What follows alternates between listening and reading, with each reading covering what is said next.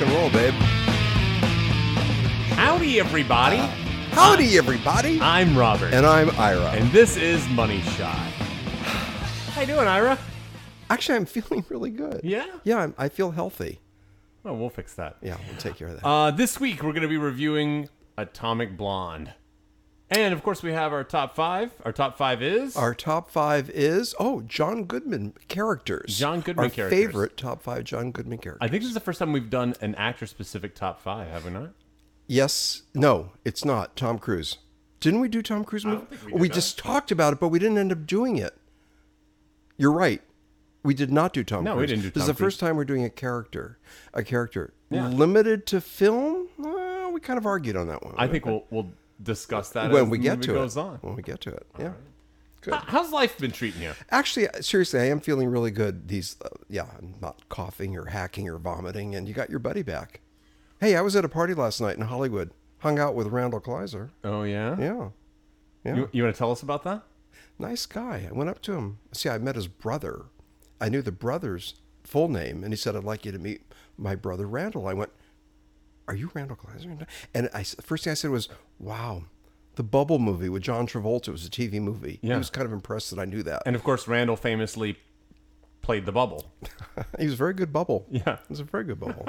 Yeah, but I mean, movies like, Grease and Blue Lagoon, it's a nice guy. Very nice and very sincere and affable. No airs about him, just kind of genuine, pleasant. Did you hear the cat meow? Take a shot. Does that count? Yeah. Wait, then you should take a shot. Take a shot.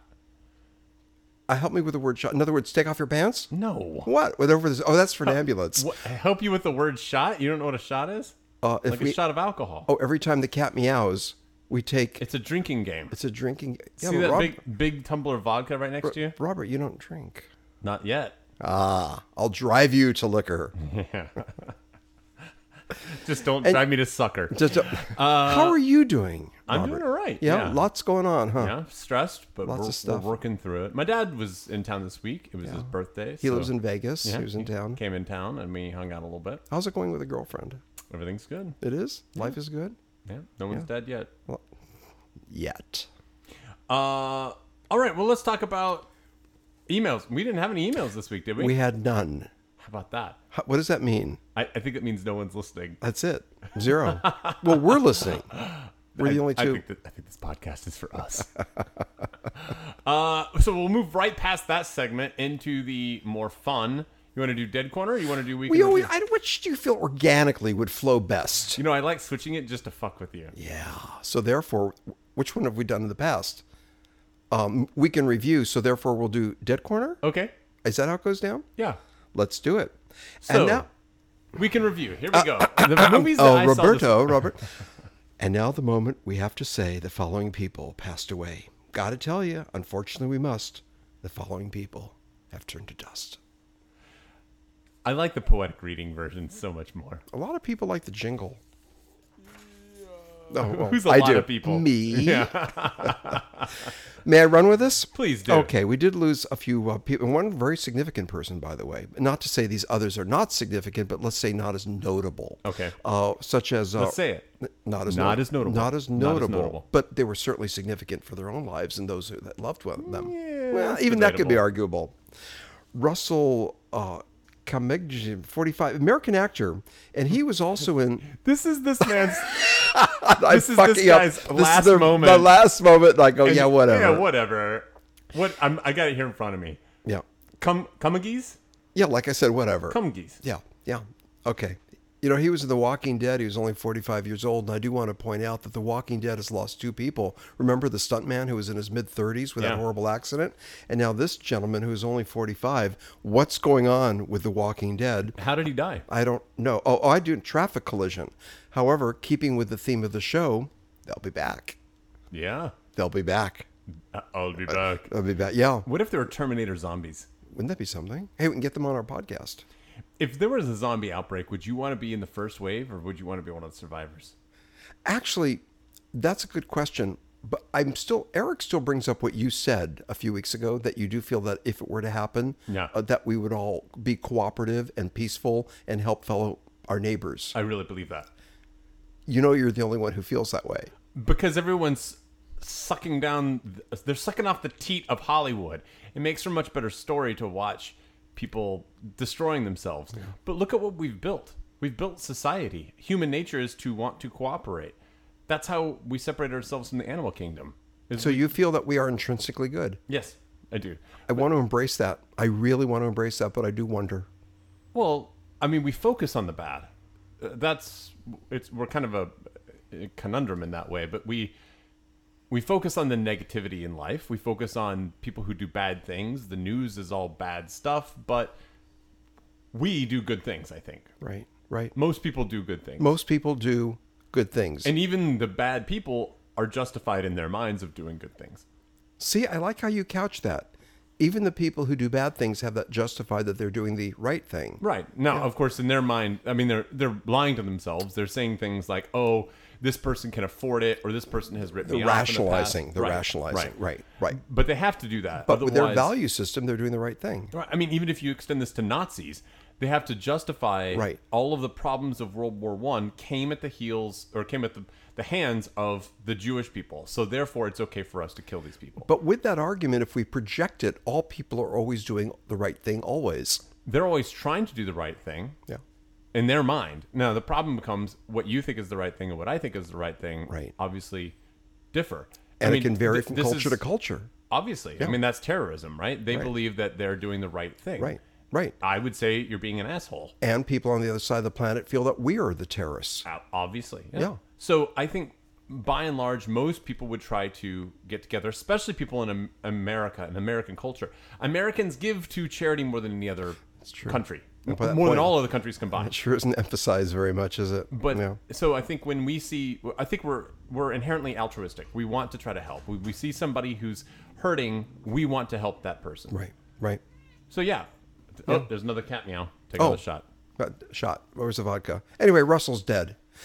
That is your humor. That's something you would have said. Yeah, he's dead. Getting back to Russell. Anyway, he's dead. But to we'll answer your when question, he comes back. when it comes, you asked me about hypothetically, I would like to have a zombie slave and keep her handcuffed under my bed. I love that you automatically make it a her. Hey, this is my hypothetical. Would you fuck a zombie? That's a great question. Let's talk about this. Let's talk about it. Yeah. Now, honestly, would you fuck a zombie? Okay, well, I have a few questions. Is she toxic? If she bites me, will I become one of her? Yes. Oh, well, then maybe I just have her put on a miniskirt and heels and dance for me. God, that's really fucked up. But she's brain dead. She's not going to dance for you. Oh, well, I'll make her dance. You'll make her dance? But will she even understand you? Who cares? I'll position her. I have a pole, and I'll position She'll her. do this. She'll go, what are you doing? I'm getting aroused. Would you poop in front of your zombie slave? Only if I could run the tap water simultaneously. All right. Also, Robert, you actually sent me this as a text a few days ago that Barbara Sinatra did pass away, 90 years old. A film actress, no, but I would like to suggest the end of an era. And is that why you mentioned her to me? I don't know. She wasn't so much of a film actress or anything, but she was an entertainer, I guess. Oh, yeah. She was a fashion model, showgirl. Right. Yeah. She was part of that whole era. Yes. In the end of an era. Yeah, she's dead.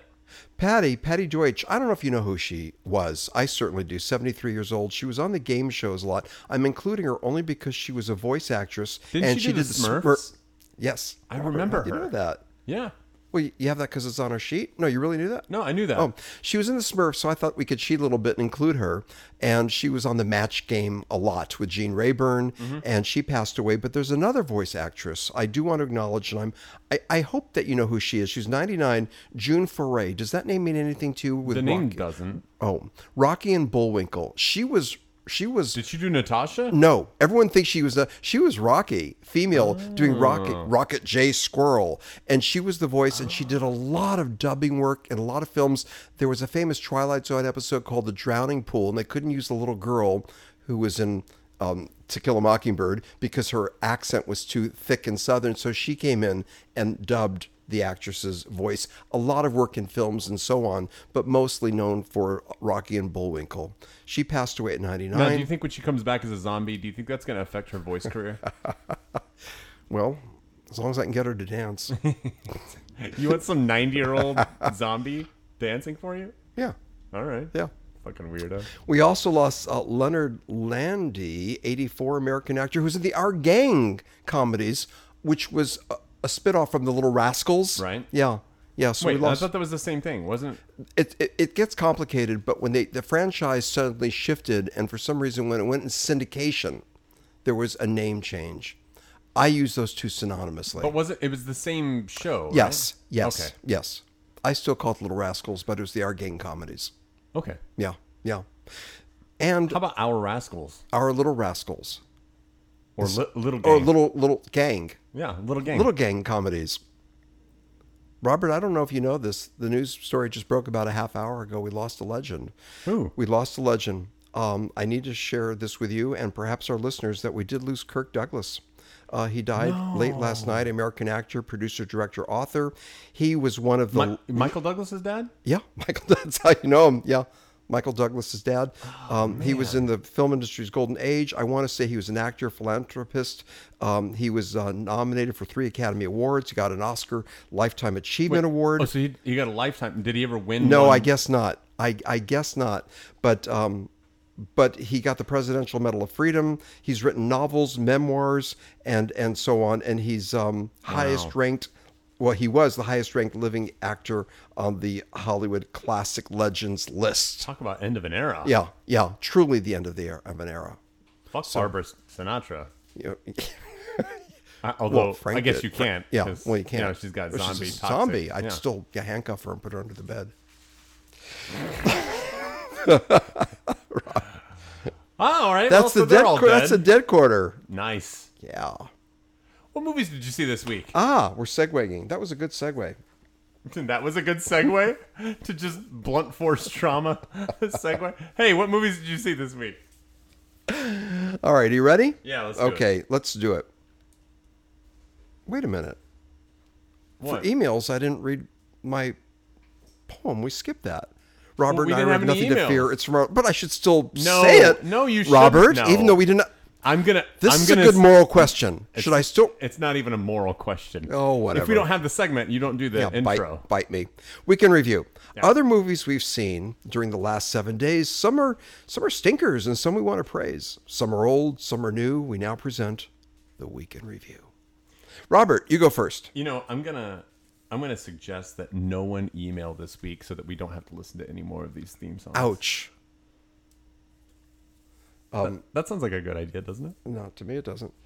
I saw. No, you go first, Ira. I'm going first? Yeah, go ahead. What movies did you see this week? Well, I actually saw a movie about a prostitute. Go figure. Is that a requirement for all movies that you see? Well, it could be BDSM or prostitution. This is an obscure The film. sex has to be a prominent. It doesn't have to be. I'm not that narrow-minded or shallow or superficial. It Well, could have sex slaves as well. It's only if she's a zombie. Yeah. Winter of Our Dreams, 1981. It was an Australian film. I don't know if you've ever heard of it, but it actually starred Brian Brown. Do you remember him? He was in FX and Yes! FX2. I love those movies. Robert, we've never talked about this. I saw that in the theater when it first came I out saw in the FX2. 80s, and I was like blown away by it. Yeah. It was clever. It was wicked. It was fun. You know what? It was great because it was a movie that I as a kid, no one had ever prepped me for. I had no preconceived notions. And I think I went to Myrtle Beach and met some girl at Myrtle Beach when I was a kid. She was like, "Have you seen FX?" What? And we went to go see this movie right after she had mentioned it. And in FX2, where he takes the clown. Do you remember the robotic clown? I sure do. He beats the guy up with the clown. Oh my gosh, that scene stuck with me. I love that you know these films and that you course. love them. FX. So Brian Brown was in them, and he's in this movie with Judy Davis. Now, Judy Davis is one of those actresses I know the name, but I don't really have a handle on her. She was nominated for an Oscar for Passage to India, and also Husbands and Wives. Woody Allen worked with her. At any rate, it was a 1981 Australian film. She's a prostitute. He's a bookstore owner. They befriend one another, and he helps. But it was it was actually did quite well at the Moscow Film Festival in the 1980s and did win an award as a character study portrait of life on the streets and so on. Judy Davis is quite good. That was my movie. Also, I just want to mention, I want to pronounce it right because you gave me the DVD and I've yet to watch it. Rififi? Rafifi. Yeah, that's what I said. Rafifi. Rififi. Rififi. Well, it's Wi-Fi? Rififi? R-I-F-I-F-I. Rafifi. Rififi. I'm going to watch that really soon, along with Human Caterpillar Part 2. Caterpillar? Human caterpillar. Can you imagine if all these people have to be like, Human Centipede, I wrote, Human Caterpillar. You're giving your generation such a bad reputation. What does right that now. mean? What does that mean? It's like you're Human Caterpillar. You're kind of right, but you're not quite there. Well, like, what are you trying to say? This rough, are you rough saying, idea. The human caterpillar. Are you saying that I'm losing it? He's quiet. He's not responding to that. Scratch Caterpillar. Let's replace Caterpillar with Centipede. Human Centipede Part 2. You know, the person caterpillar. All right. The people caterpillar. Giving people my generation a bad news. Okay. All right. And you? I saw one movie this week. I saw Incognito with Jason Patrick. Have you seen Incognito? I haven't. My girlfriend made me watch it, and I hadn't seen it. It was a movie from the 90s. And I mean, that was my wheelhouse of watching movies because I felt like I'd seen pretty much everything. But it was right there in the like smack dab in the middle of the 90s, 97, right when I was watching most movies. And I hadn't seen it. It was about an art thief not an art thief, but an art forger, I guess. He makes fake paintings, and then they get sold at auction. But what he does is very smart. He's very clever. He always paints smaller paintings that no one would really question. He never does the big artists. He never tries to go for anyone very, very famous. Well, they try to get him to paint a Rembrandt, and Rembrandt has this missing painting, so he has to do all this research and estimate what the painting would look like. And he does all this research and basically starts to create a Rembrandt painting, like a missing Rembrandt. And then they stage this whole discovery of this long lost Rembrandt, and they try to sell it to auction and things like that. And then of course everyone's trying to get their hands on it, and it becomes almost like a spy thriller where it's double crosses and everyone's trying to get their hands on this fake Rembrandt. It's a good movie. Check it out. Wow. And we have your girlfriend to thank for that. Yeah. Well, I think we also have Jason Patrick to thank for that. But your girlfriend turned you on to it. My girlfriend just turns me on. Good answer. Good answer. Yeah. I just want to see Human Caterpillar. The people caterpillar? Human Caterpillar. I think we should write the Human Caterpillar. Oh, all right, okay. It turns into a butterfly? Metamorphosis. Mm-hmm. Yeah. You did that as a dramatic reading. Okay, all right. I love that you think that this is a good idea. All right, well, let's talk about Atomic Blonde, shall we? Good. Robert, as usual, you really do a terrific job of talking us through it. Would you please do that? Well, I'll try my best. Yeah. Atomic Blonde stars Charlize Theron, and she is a spy sent from MI6 in London to kind of check up with a British intelligence spy who's been placed into Berlin. This is all set in 1989 Berlin, right before the Berlin Wall is about to fall. And there's a list of spies. I guess that's what it is, right? There always seems to be this list of spies. Wasn't that the main plot from Mission Impossible? The knock list? Wasn't that what they were trying to get? Right. As you know, it's the MacGuffin. Right. And it almost doesn't matter what it is. Right. Truly, it doesn't matter what it is. You'd think they'd come up with something a little more original. Yeah. I know it's based on a graphic novel, but you'd think that they would still come up with something maybe a little more unique. Anyway, they're trying to scramble and get this list. A lot of very, very confusing scenes follow afterwards, and in the end, there's a bunch of double crosses, and it's a spy movie with some good action. Okay, what do you think? Whoa, that was talk about broad strokes. Well, yeah, you stroked abroad. Yeah, I did. The broad was up on the screen, and I was stroking. Yeah. Well, she's easy to stroke too, isn't she? And I liked it.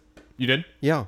I liked it a lot. I liked it. I'm hearing hesitance from you. I have a feeling you liked this more than I did. Than you did. Yeah. We didn't talk about this at all. Not one word. Not one word. The stylistic choices of this movie were fantastic. It looked beautiful. And this was a moving painting. It was great. Almost every shot. I can't think of any shots that didn't visually impress me. they do this thing, and I think I've complained about it before, but it really bothers me when they kept referring to people by their last name, and there's like 6 or 7 characters that are all being referred to by their last name, and especially with a lot of thick accents, it gets lost, and I don't know who they're talking about anymore. That bothers me, because I need subtitles in order to follow that. Right. And I feel like that's probably something that kind of got lost from the graphic novel. It's writing in a sense of, when you see it in the graphic novel, you can see visually who they're talking about, and it's probably easier to track and easier to follow. Having not read the source material for this movie, I found myself confused several times and going, "What? Who are they chasing? Who are they after?" But with that said, like it really mattered. Well, ultimately, I mean, if we're looking for story, then I think it does matter. Of course, I think if you go there approaching this as a popcorn movie, you're going to be very pleased as long as you're not trying to follow it as a plot. I found this to be marginally above the Fast and Furious movies in terms of comprehensibility. I couldn't comprehend what they were talking about. It was too much. It was too much coming at me, and it was all these different characters that seemed to know what they were, who the other person was, and I was left out on the cold, didn't know who they were. But overall, I liked the movie. I'm not trying to shit talk it. It was a good movie. I'm just trying to find the parts that I think I was having an issue with. Right. And I don't disagree with you at all. It got convoluted and complicated, and there were parts where I didn't quite get who was who and what the dynamics were of the relationship. But I think I'm more forgiving of the movie with that argument than you are. It was real stylish. It was beautifully photographed. She's quite terrific. Yes. And now she's proven herself as an action actress with the Mad Max movies and so on, that she's really it. And I think she was incredible in this movie. What impressed me so much was what appeared to be the lack of CGI, that it was just raw and back to basics. And it worked that way because I mentioned this last time when we spoke about Spider-Man, that I tune out with a lot of the CGI stuff. Yeah. And we should mention that there's a reason why Luc Besson's movie, what's the title of it? Valerian. It tanked. It's going to lose a shitload of money, and I think people are embracing what I'm suggesting, that enough with the special effects, we're at a point where they can put anything on the screen. Right. Anything on the screen, but it goes back to story. Except for the one thing that everyone wants to see. Child pornography. They just won't do it. Well, with CGI? Yeah. It's like, just show us a kid getting butt raped. Yeah. That's what everybody wants to see anyway. Right, but why does it have to be CGI? Why can't that be the real deal? Well, that's true. Yeah, But, I mean, at least CGI it. We just want to see young, nubile, 12-year-old butthole exposed. But why CGI it, Robert? I think that's I'm bad. agreeing with you, Ira. Well, if you're agreeing with me, then why are you... I'm just saying, if you're going to CGI something, right, put that in there. Yeah. We less explosions, more explosions. Are you listening to yourself? Unfortunately. Yeah. Unfortunately. Okay. But I feel that I'm going to make this blanket statement. It's a huge generalization, but like all generalizations, there's some truth there. That we need to see more 12-year-old butthole? Go with that, Robert. I'm worried about you. You need therapy. There's a reason why... You're going to tell me I need therapy. That Luke's movie bombed. There's a reason why The Mummy... With what's his name? With Tom Cruise. No, wait a minute. Who are you ripping off right now? Is this yours? I'm capable of individual thought. I did not go online and read a lot of reviews. This is Ira talking, and sometimes you do that. And you know what? You're like surprised that I'm really perceptive, aware, and articulate. And in this moment, I'm I always am suspicious when you are. No, but I really thought about this. That I'm going to make this blanket generalization that with what's happened with CGIs and the explosion, when they can put anything on the screen, it's sucking the soul out of many movies. But I don't think this is anything new. And I'll also tell you, this movie used a ton of CG. But it wasn't as apparent, and I'm sure it did. We'll talk about that one incredible tracking. It seemed like that one long shot. Right. I'm sure that was... I'm off on a quick tangent here, but let me articulate this. Well, let's talk about it. All right, the big fight scene getting out of the elevator. So about it went on for 3/4 of the way through the movie. There's go ahead. Great fight sequence. The whole thing lasts 10 minutes? Would you say? Maybe even longer. Incredible sequence. But it's just her kicking ass. Yeah. It's a great fight sequence, and it looks to be all one shot. It looks to never cut. But obviously there had to have been cuts because there was makeup that was applied. Right. I mean, there was stuff. There were changes that were happening. We learned from the movie Birdman that they can have long shots that appear to be Right. one continuous take when they're not. Right. And I was aware of it during the film, and there were moments when the camera went into the bad guy's black leather jacket and pulled out, and I'm convinced that there were segments there where they were able to transition Right, yeah. and reload. Right. Yeah, yeah. But, okay, yes, there was certainly CGI, like an example we're saying, but it wasn't overt. It wasn't overt. I agree. I think what it was is they weren't trying to call attention to it. Right. The aforementioned Spider-Man where he's holding the barge together. Yeah, I hate that shit. I tune out. Yeah. I tune out. Yeah, I agree. Yeah, yeah. So again, with these other movies, like with Luke's movie or The Mummy, and yes, this is an original thought, that we're seeing all this CGI stuff on the screen and nobody really cares. It goes back to story.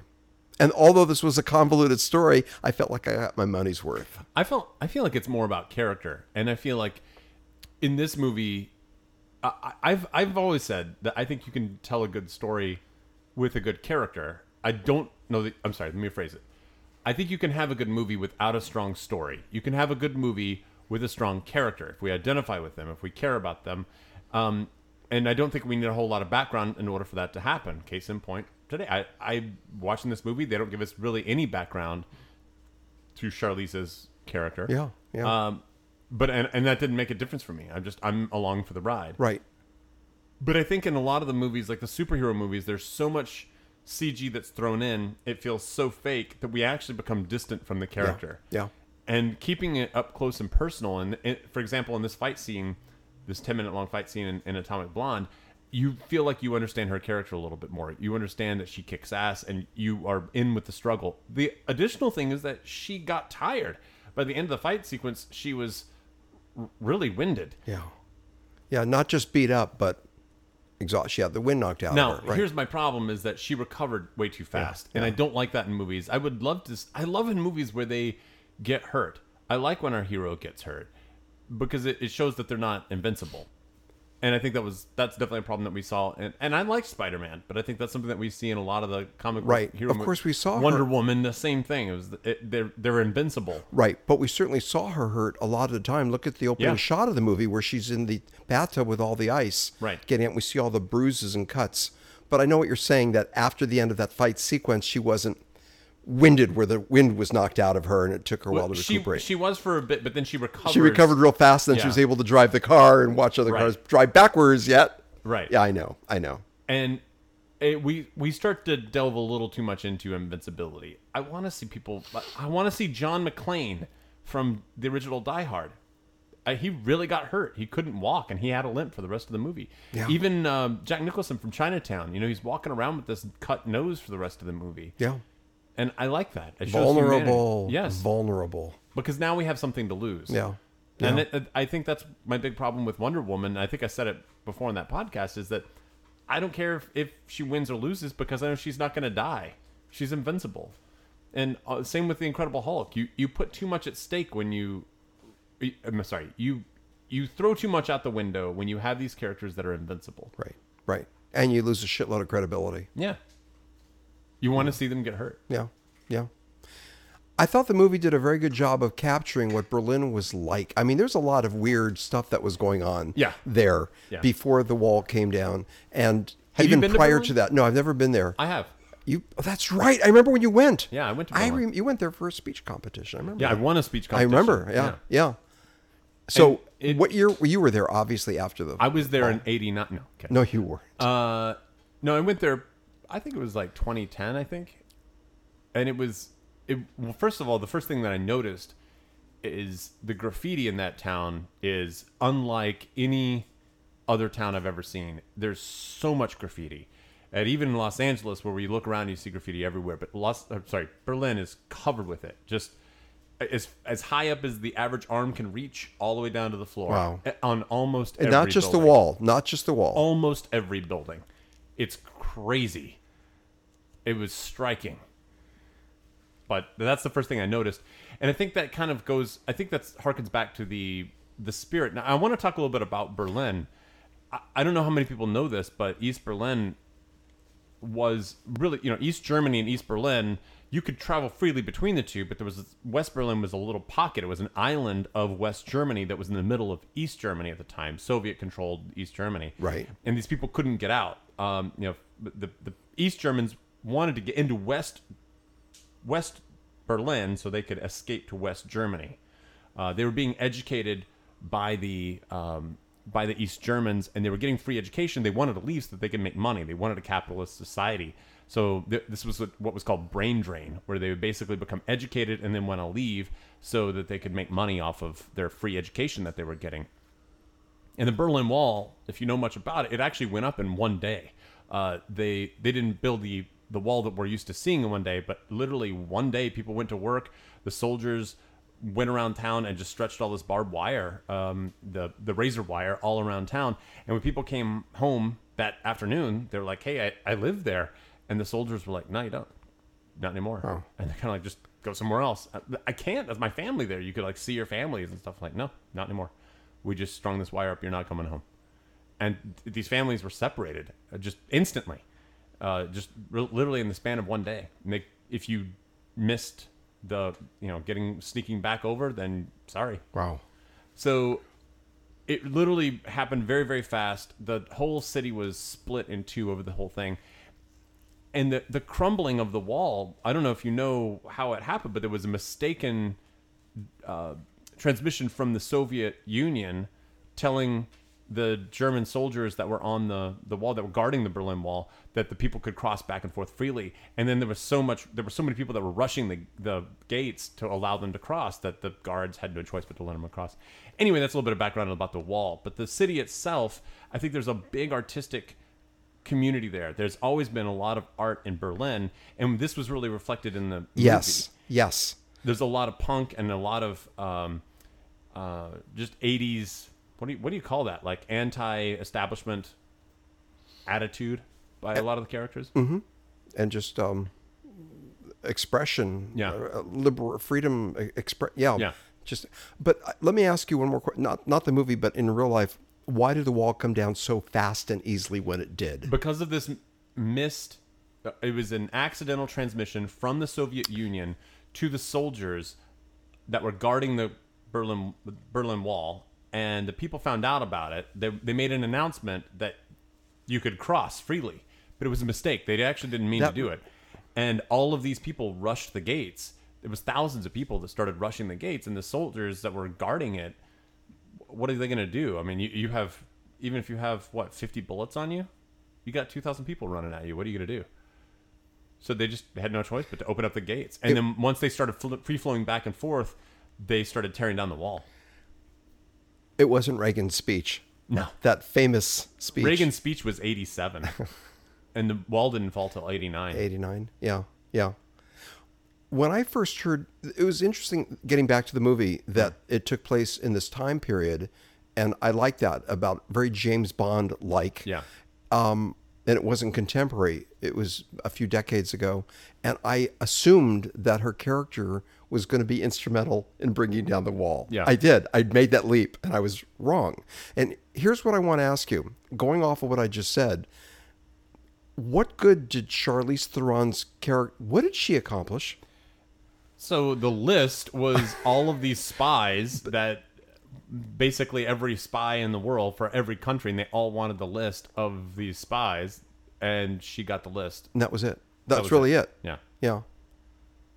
I would have liked it more if she was responsible for the wall going. I'm serious. I thought that she was going to help make that happen. Although it did say at the very beginning, this is not that story. I know. Yeah. I love the look of the movie, the graphic spray paint transition between scenes and cities. I thought that was really, really nice. That was well done. The stylistic choices of this movie were fantastic. It looked beautiful. We should mention the director, Robert. This is actually a first-time feature film. Wow. And he was actually a co-director on one of the John Wick movies, but he didn't get a credit. And that other director who did John Wick was supposed to direct this one, and they brought in this guy instead. Robert, he was a Siren, take off your... Good God. Take off your shirt, Ira. I do want to mention that our producer is here, yeah, and she's very attractive, and I was wondering if maybe we could have her, you would ask her to play this No. You're really asking me to take off my shirt? Yeah. How about a sock? No. Will you settle for a sock? Let's do shirt. I'll take off my watch. I want to see gross nipples.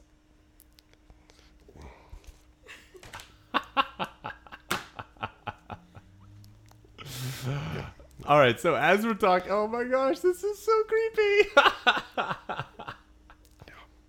Too old for this shit. Now do it slowly. Slowly. All right, that's... Getting aroused, Robert? Oh my gosh. This is a bad idea. Wait. We need to come up with It's a a better bad idea. idea. It was your idea. I know. I need to come up with better ideas. I feel liberated. Oh man. Yeah. What point were we making? I was going to make this point.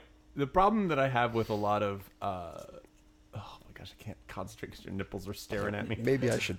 No, don't make them hard, please. Oh, Too late. Ira. Oh gosh. So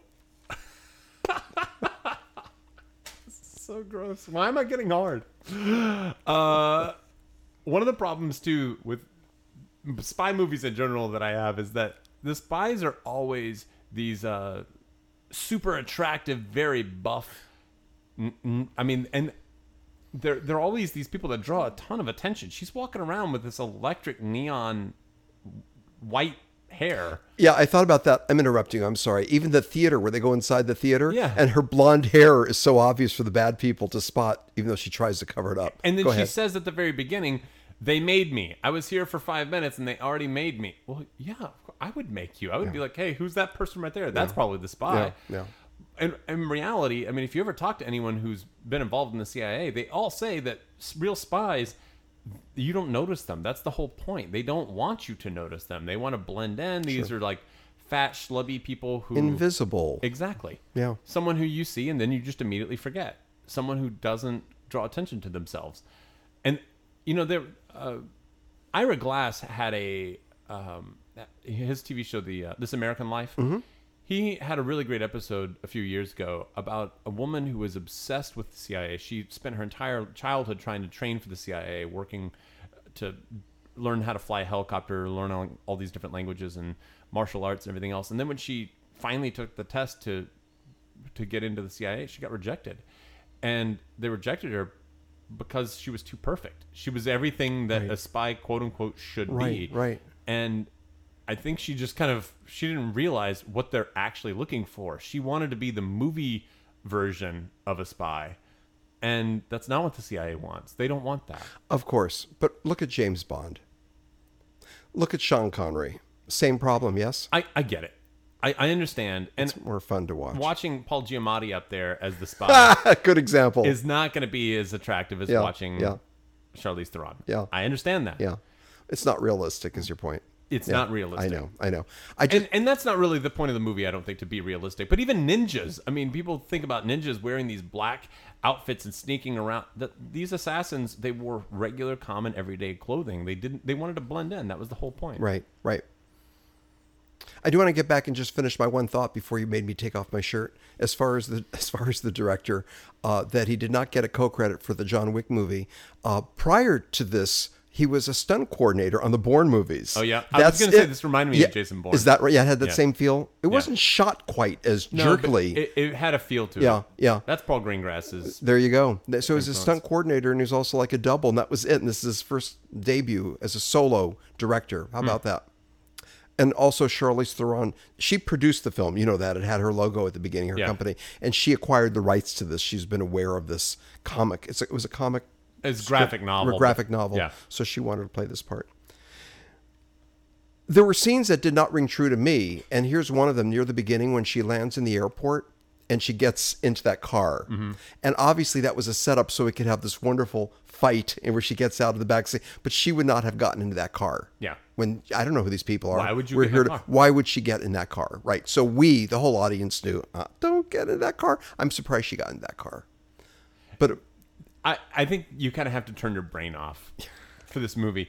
It's not a bad movie, but there are a lot of holes in it, and I think if we start looking harder, you're gonna start to have some problems with it. I had a few problems with it. I also don't like at the beginning when they say, "Trust no one." When they say that line, okay, so one of you guys are gonna double cross one of you guys, Right. And it's just a matter of time before we figure out who's gonna double cross Right. you. It was too comic book-ish for you, wasn't it? Is that fair? A little bit.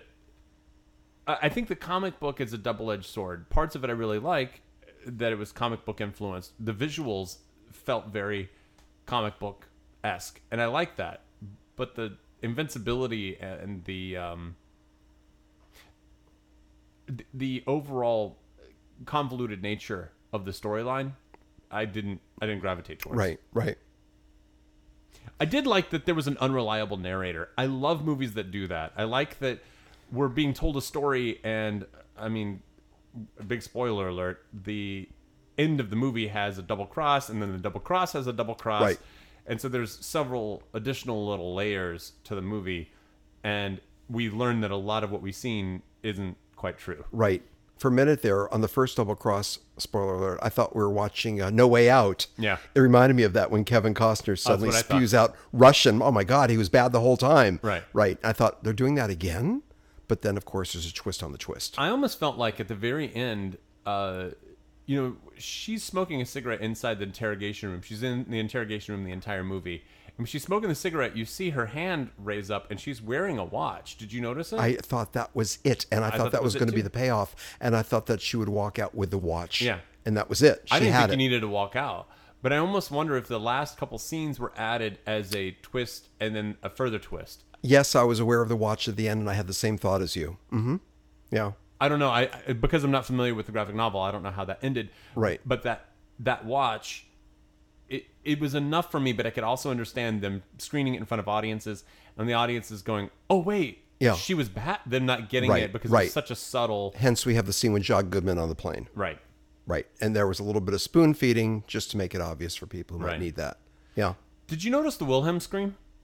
No. There was Tell one. us what that is. First, define the term. The Wilhelm scream is a sound effect that was used in I can't remember I can't remember what movie it was. Maybe our producer, who's with us, could Google that while you're talking. Do you want to find that out? Wilhelm scream. The first Wilhelm scream was a sound effect that was used in a movie, I think back in like the 40s, and they've subsequently used that over and over and over again in other movies. You'll hear people having the same scream, and it has become this sound effect that is consistently thrown into other movies. Now, and is Wilhelm the person who did the scream the first time? I think that was or the director. I think that was the person who did the scream. Yeah.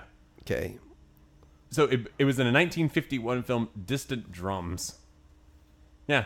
And, it was most accurately voiced by actor Sheb Woolley and named after Private Wilhelm, the character in Change at Feather River. Oh, it's named after the character he played. The Charge at Feather River. So that was a movie that had used that sound effect, and Private Wilhelm had, I guess, they used the distant drum sound effect for Charge at Feather River. Now, and we have, and you heard a Wilhelm scream in this movie. There was one when she's beating everyone up with the rope. What is that? Sure. Is it rope or was it a hose? It was a rope. Well, I think it was a water hose. But she's beating everyone up with it, and there was a scream. I heard it. Actually, you laughed. Yeah. That's why you laughed. Yeah. Yeah. I thought you laughed because he was being shoved out, around his neck. Oh, I was laughing at that, You were laughing at that, too, but you recognized the scream. Yeah. We have a Wilhelm scream in our movie, 30 Love, don't we? Yeah. Yeah. I wanted to mention that. So... there were a few things that I really, really liked that were really nice. One of the nice ones, it was a payoff for the entire movie. It was set up very, very early on in the movie and didn't pay off until the very end, was cocksucker. I knew you were going to say that. The cocksucker button on this movie. It worked. It really did. Because we forgot about it. We totally forgot about it. And just the way John Goodman said it. Do you want to explain that a little bit about the opening and what he... So Charlize Theron calls him a cocksucker at the very beginning. Right. And there's some discussion She's being interrogated. There's some discussion as to whether or not she actually said the word cocksucker. And she said, I didn't say it. I didn't say that word. Of course she did. And then at the very end, we find out that she's actually American. And because she's American, she's actually on John Goodman's side. Right. And so he brings up the fact that she had called him a cocksucker. Yeah, so at the very end, cocksucker? What does she say? I had to be convincing or something like that. Yeah. Which leads me to a point that it kind of rubs me. Oh, take another shot. I thought I'd take off my pants. It rubs me a little odd when people they have too snappy of dialogue when everyone is just so smart and they know how to throw these quips. Man, the CIA is full of dumbasses. Not all of them are, but there's a bunch of dumbasses that are there. We assume that everyone who's a spy is super brilliant, and and they all have these great quips that they can just throw out at a moment's notice. And I don't like that. It is a little James Bondy, and I get it. I know we're playing fantasy, right. But I guess I like a little bit more realistic fantasy. I like more realism in it. Agreed. As if there was truly realism in the James Bond franchise. Well, I'm saying I know that's what we're doing. Yeah. For me, it reminded me of, I don't know why. I can't articulate why I feel this way, but it was more reminiscent of some of the early James Bond movies, like From Russia with Love.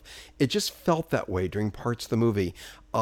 In that film, there was the famous scene opening up the attaché case on the train. It went on for a very long time, and it was almost like this long scene we're talking about was an homage to that. It just felt and at the beginning where she's talking to her superiors and getting instructions, it was all very James Bond-like, including the vodka, which she wanted on ice, not shaken, not stirred. Right? She had a drink. Right. By the way, did you catch that? I love the Ice Ice Baby music. Yeah. And Ice seemed to play a visual image throughout the film. Ice Ice Baby. That wasn't. You know that that's Queen and David Bowie, right? Right, but isn't that the beginning of the Ice Ice Baby sampled it. Right. Okay. Good. So, am I still an embarrassment to my generation? Yeah, a little. I'm sort of saving it, though, aren't I? Bum, bum, bum, bum. I associate that with ice. Okay, all I'm trying to say, and let me make my point without making fun of me. Freddie Mercury and David Bowie are both rolling over in their graves right now. Who? Okay, so there was you just know Vanilla Ice. That's it, right? There was... Ice was a visual image throughout the film, including obviously at the beginning when she's in the tub of the ice, and at the end the gun was in the ice bucket. So that's where they playfully put in boom, boom, boom, boom. That's all I'm saying. So just back off.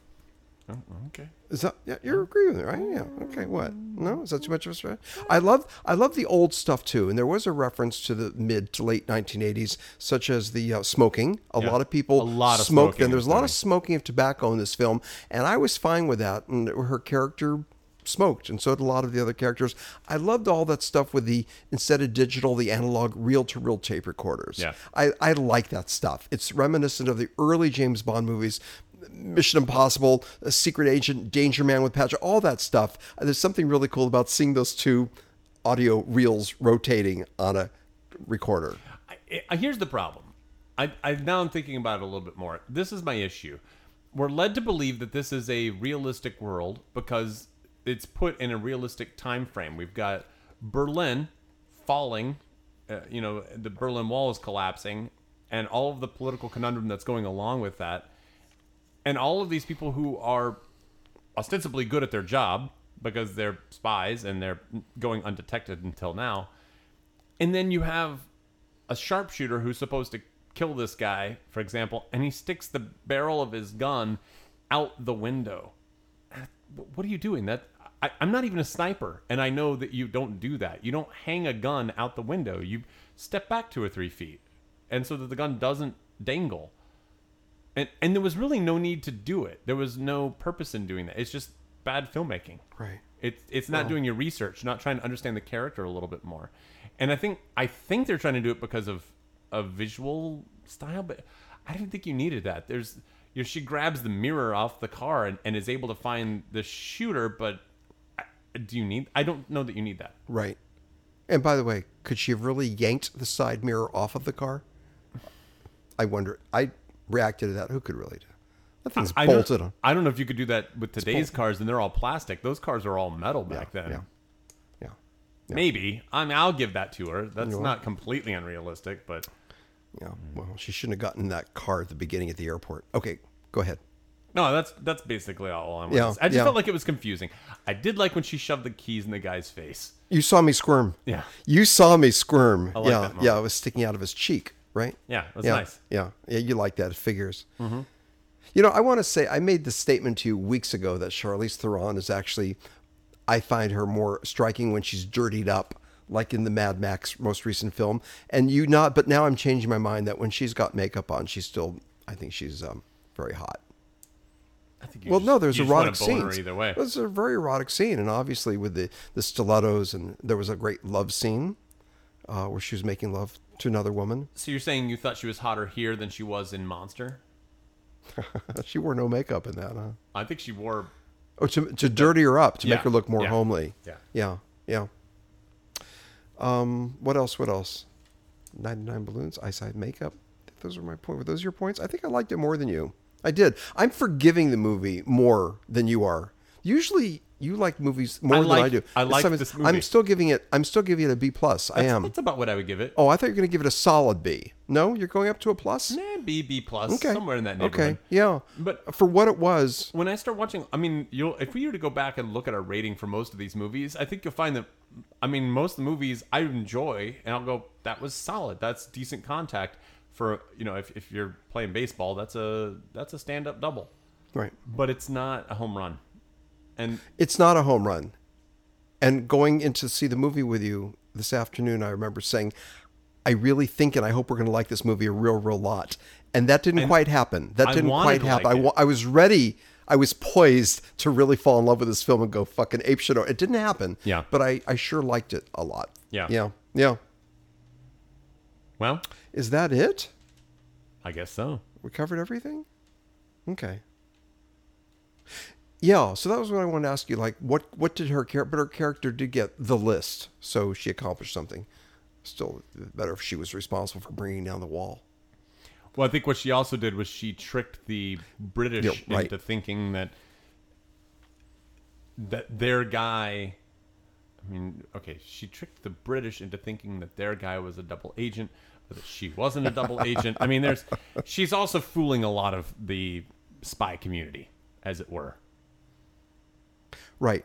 She's kind of a rogue, almost. Not really, but almost No, like she's not got really a rogue. loyalty She's to got the- loyalty to the to the United CIA, States, but yeah. yeah. What were your money Charlize shots? Theron. You go first. You can see what I definitely think her getting into the bathtub is going to stick was the with me. opening. Yeah, that was visually striking. I think they knew it. Yeah. But how could your money shot not be the 10-minute long kick-ass? Well, are we allowed up to and include down? a sequence? I guess that was That supposedly is a shot. a shot, It was yeah. a shot, supposedly. How can we not include that? I think I'm going to steal that because we spoke about it earlier. That was really an amazing 12 minutes. It really was. That alone, I mean, if that was just a short film, I would have gone, oh, that's What were the fantastic. 3 thugs? And then how many? No, there were. There's actually more. 4, and then I think there were a couple others when she went outside. And it went right into the car, and it was just crazy ass shit. And it was an amazing sequence. Well, the other thing that I really liked is that they died in a, and this is the part that I do like about the realism that they have. It's, you can see that they die in a realistic way. It's not just this one punch and they're suddenly taken out. Right. Oh, my other money shot though would be when she's with the French female spy. That What happened? was very erotic. It was very erotic. Oh, when they were in the bar talking? No. No. She was in other scenes too, Robert. I It was a pretty hot and steamy lesbian sex scene. Was that when I went to the bathroom? Fuck! So that was one of my money shots. Go figure. I can see your nipples getting harder right now. I need to put my shirt back on. Yeah. Okay. But I go back to my original premise. And no, this is an Ira thought. I did not read this anywhere. You know That what they're doing with CGI is sucking the soul out of contemporary Hollywood films. I'm making that premise. Siren. Oh, fuck. What do I take off? No. Here's what I think. Look how I make here's what this I think we should do. esoteric, I think we intellectual should do- premise. I think what we should do is we should start naked, and every time we hear Put a on- siren, you put on the clothes. And then we're going to be listening for the sirens to put on the clothes. Leave me alone. I'd rather we discuss my premise here about why people didn't Your go to see penis? What? Luc Besson's movie, The Mummy. I do not want to discuss I'd rather your talk to you premise at all. about. You see truth in it. Your premise is very hard. He's not talking about my You're premise. wagging your premise He's in talking my about face. my penis. All right, okay. Yeah, all these movies with CGIs, we're tired of it. We get numb. Goes back to story. Any rate, okay, I digress. What do you want me to take off? I don't. Take off a shoe. Yeah, okay, whatever. Atomic Blonde. Anything else on Atomic Blonde? That John Goodman was quite good, which He was is my segue. Segue into Dead Corner. All right, John Goodman died this week. Okay, so let's talk about top 5. Top 5 John Goodman movies. Now, Okay. Now, I think what we discussed, I think what we kind of texted each other was that we were going to keep TV shows off of this. Yeah, you use those as scoops of ice cream, perhaps. Yeah. Now, And you're not even going to say Roseanne, are you? I know you're not. Well, that's the obvious choice. I know, but you're going out to another. Good in Roseanne. He really was good in Roseanne. He was the glue, actually. He really more was. than Roseanne. I think so too. I think so. Because Robert. Roseanne was sometimes alienated the audience. Like what she almost got too whiny. He was never whiny, and he was always relatable. He was actually the voice of reason. Yeah, he was. He was the voice of reason in that sitcom. Agreed. He was fantastic in that show. Yeah. And there's some other shows that I don't know if you've seen with him. Studio 60. Did you ever see that? No. He played a judge. That he was really good in that movie. And the first season of Treme he was in, and he winds up committing suicide. And his character in that show was so great, and just really just so emotional. He's one of America's best actors. He is. And yeah, I thought you were going to mention West Wing. He was in that for a while, and he was really solid in that as well. I think has John Goodman been out of work since the early 80s? No, take a look. IMDb him. It's a shitload of credits. I mean, and deservedly so. He's just consistently in the cultural, I guess, lexicon, whatever you want to call that. Like, he's just in the ether of movies, always, constantly. And he's reliable. And thank goodness he's lost some weight, man, because if he had died... He was getting too big, Yeah, I mean, this is... He was like John Candy in that sense, but he's just had a longer career because he's not dead. And he looks good. He looks healthy now. Yeah. Still large. Yeah, but not like before. God, if he died. Big. Yeah. All right. Well, let's talk about John Goodman movies. Or, as I like to say it, we're now going to do a Coen Brothers retrospective. I've been waiting to say that to you. It's going to be... I'm just guessing that you're going to have at least 2 of your 5 will be Coen Brothers. Actually, I only have one Coen Brothers. And I have 2. That's interesting. Okay. Yeah, so our favorite John Goodman characters. Okay. In film, having said earlier about TV shows that he's done. And you want to go first with your number 5? I'll go first. Okay, yeah. Let's hear it. My number 5 is a movie from 1989. Now, John Goodman, he's jumped around all over the place. And so his movies come from, 80s, 90s, 2000s, 20 teens, all of that. But his 80s work is some of the best stuff he's done, because that's really where he was unchecked and could do anything, before he really was in the John Goodman machine. And he played the best friend to Al Pacino in Sea of Love. Is that on your list? It's my number 5. That's your number 5? It's my number 5. I don't mean to interrupt you, but it's my number 5 really also. good in Sea of Love. He's great. I was going to give it a higher ranking, but I ended up with number 5, just like you, Robert. Well, that movie's really good. It's underappreciated. It totally is underappreciated. It's underappreciated. Ellen Barkin is in it. Yeah. Okay. Sorry. Go ahead. No, go ahead. I don't want to take it away from you. That's all I was going to say. Yeah. Obviously, that's my number 5 choice as well. I love it that we not only in the top 5, but it's our same ranking number. Sea of Love, 1989. Al Pacino, Ellen Barkin, like you said, and he's a detective of a local precinct, and he kind of teams up with Al Pacino, and he's really solid. He's just good. Good man. But he's also kind of funny too, but not unbelievably funny. It's this, he's the sidekick detective, and they're working together quite a bit. But he adds a little bit of humor to break the tension, but still, adding to the overall movie, not being distracting. Robert, there's a beat at the very beginning of that movie that had an effect on me, and I still think about it a lot. Oh yeah. I saw it in the theater when it first came out, and there's something that happens at the very beginning where it's an undercover operation where they want to get these felons who are on the streets and they need to be brought back. That's it. That they're still under arrest. Yes. You know where I'm going, don't you? Yeah. And which is it? Al Pacino goes up to this gentleman and says, they're giving away free something. Yeah. What are they giving away? Free something. And Al Pacino goes up to him and says, don't go in there. We're shut down. We don't have any left. What do you mean you don't have any? And he's actually doing the guy a favor, and the guy never finds out, and angrily he stomps off. Al Pacino having saved his ass. It's like a lottery or something like yes, that. Like if yes. you go in, you get. You remember that moment? Yeah. That just, I had a visceral reaction to that, Robert. Yeah. That's a great scene too. It is. Yeah. Hey, wouldn't it be something with our top 5 if we match on all 5 with the rank? It ain't gonna happen. Well, we already know because I have 2 Coen brothers and you only have 1, so we know we're not going to match. All right, you go ahead, please. What's your number 4? My number 4 is one that I bet is probably also on your list. It's a movie from 1990. It's where John Goodman can't stand spiders. Arachnophobia. You never saw Arachnophobia? I forgot he's in it. Oh my gosh, he's the best part of the movie. He plays the spider exterminator. That's right. He's so good. And he's actually not in it all that much. But when he shows up, he's so funny. He's amazing in that movie. You got to go back and watch that movie. Was John Voight in that film? Is he? No, I'm thinking about You're thinking Congo. Congo. Well, that's with the snake. Anaconda. Yes. That's what it is. Yes. Anaconda. That's what it is. Okay. All right. Wow. Yeah, it's a good movie. Yeah. Especially John Goodman's scenes. He makes them so much better. All right, Nice. What's your number 4? Sea of Love, not to be confused with number 4, which has the word sea. It's Beyond the Sea. Beyond the Sea. See, are you familiar with it? Yeah, you know this.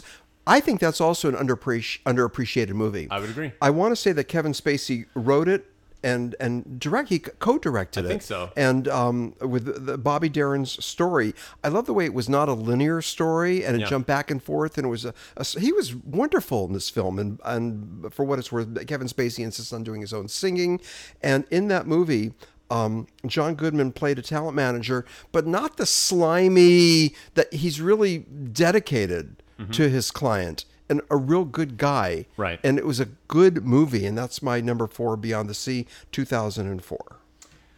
Number 3 is a movie that I really like because we've mentioned it. I don't think we mentioned it in the top 5, but I like it because one of our actresses from our movie I first saw in this movie, 2010's You Don't Know Jack.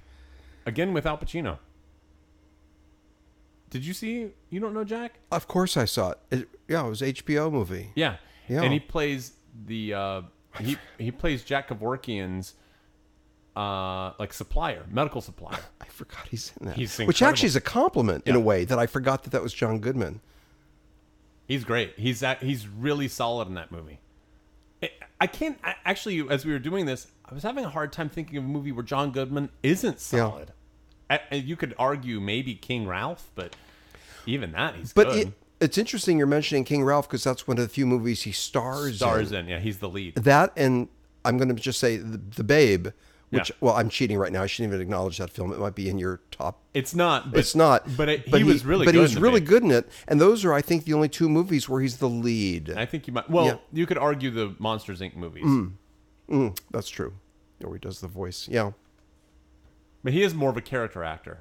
Yeah. I forgot he was in You Don't Know Jack. Probably because he's not all that hunky. He's not super attractive. But he's not? Well, would you want him here with his shirt off? Yes. That was a perfect, duh. All right. Well, what's your number 3? My number 3, and I'm wondering if it's remaining in your yet to come, Barton Fink. It's not in mine, but he's great in that movie. 1991, it's my first Coen brothers that I'm going to acknowledge of my top 5. And that crazy scene in the hotel hallway with the fire. Exactly. Yes. I love that you know exactly what I mean. It's the movie's like this gender bending, not gender bending, genre bending, not gender bending. But it's like it's got so many layers. It's like a horror movie, and it's a film noir. It's got everything. He was crazy in that film, and he was really, really good in it. And I'm putting that down as my 3rd Barton Fink, Coen Brothers, 1991. All right, my number 2 is a movie from 1984. Also a movie I think we've mentioned on this podcast before.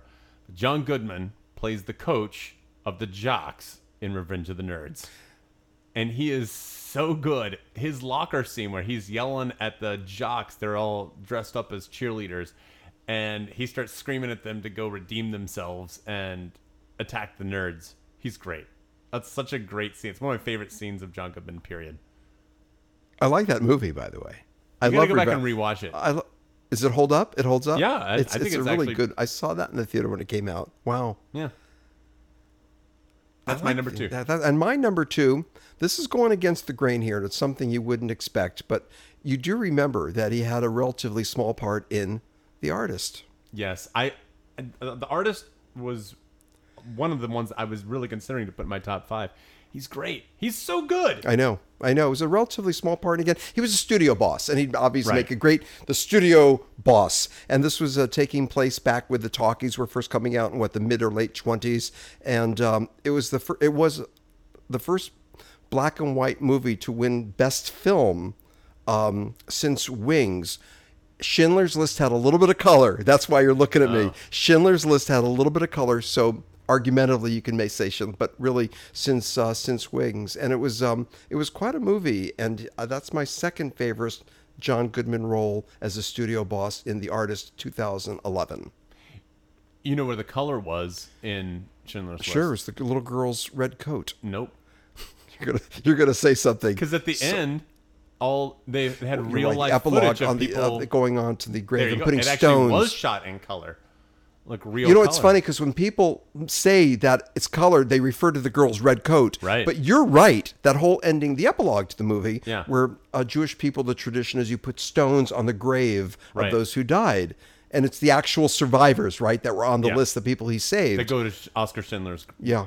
grave and they put on. Yeah. So it does have a whole color sequence. You're right. You're People right. Forget about that. Yeah. It's interesting that I did not, that I only acknowledged the girl's red coat. That's a good point. Okay. That's my second. What's your number 1? My number 1. And you know what? We're going to agree. I think we are. Because you have not had, A Coen Brothers. well, you're about to. And so are you. And we're going to have the same one. All right, Go. Let's see if let's say it at the same time. No, do we say the word the, or should we skip the? What we'll say?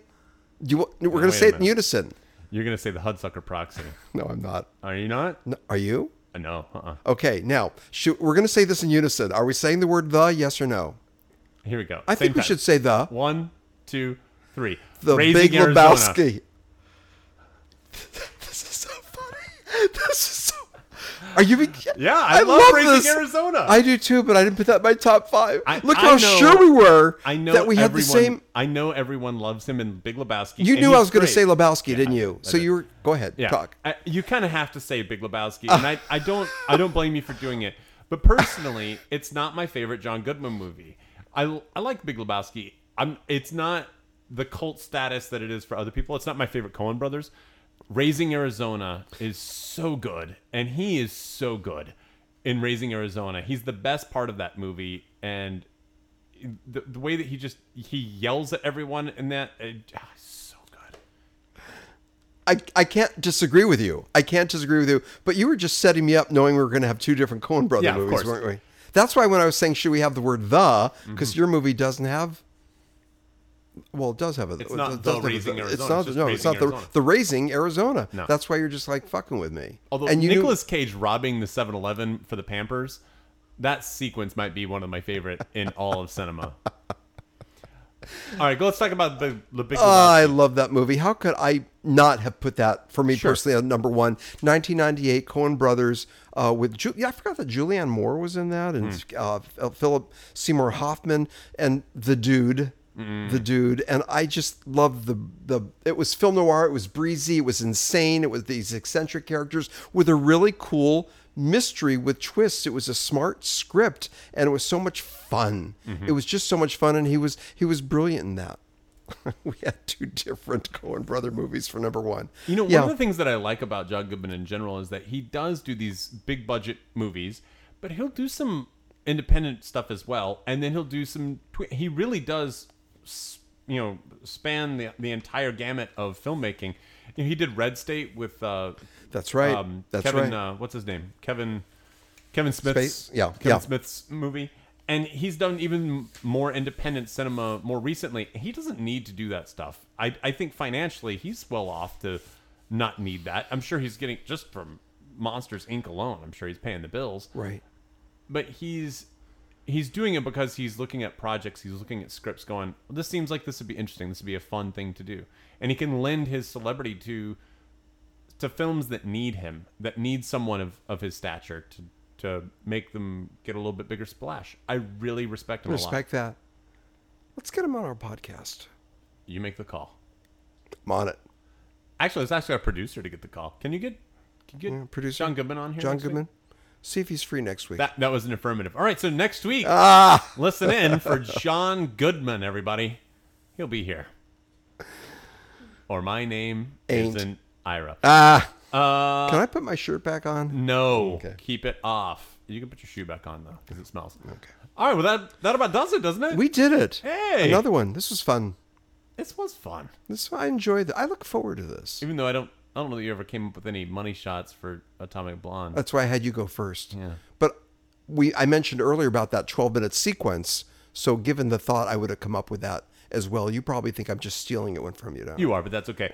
All right. Well, if you know, actually, we saw Charlize Theron's ass in that one shot when she was walking away from the bathroom. We saw her cute butt. Maybe that would be my money. I was taking a piss. I didn't get to you're see missing it. all Damn the it. good stuff.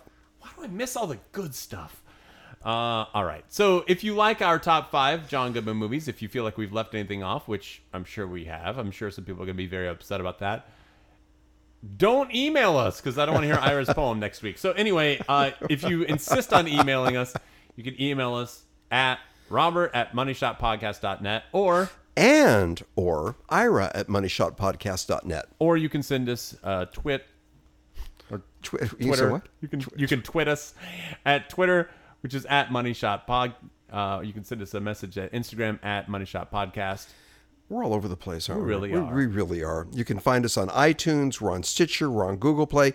Just go right to our website. And be sure to tell a friend. So until next time, until John Goodman is here sitting between us.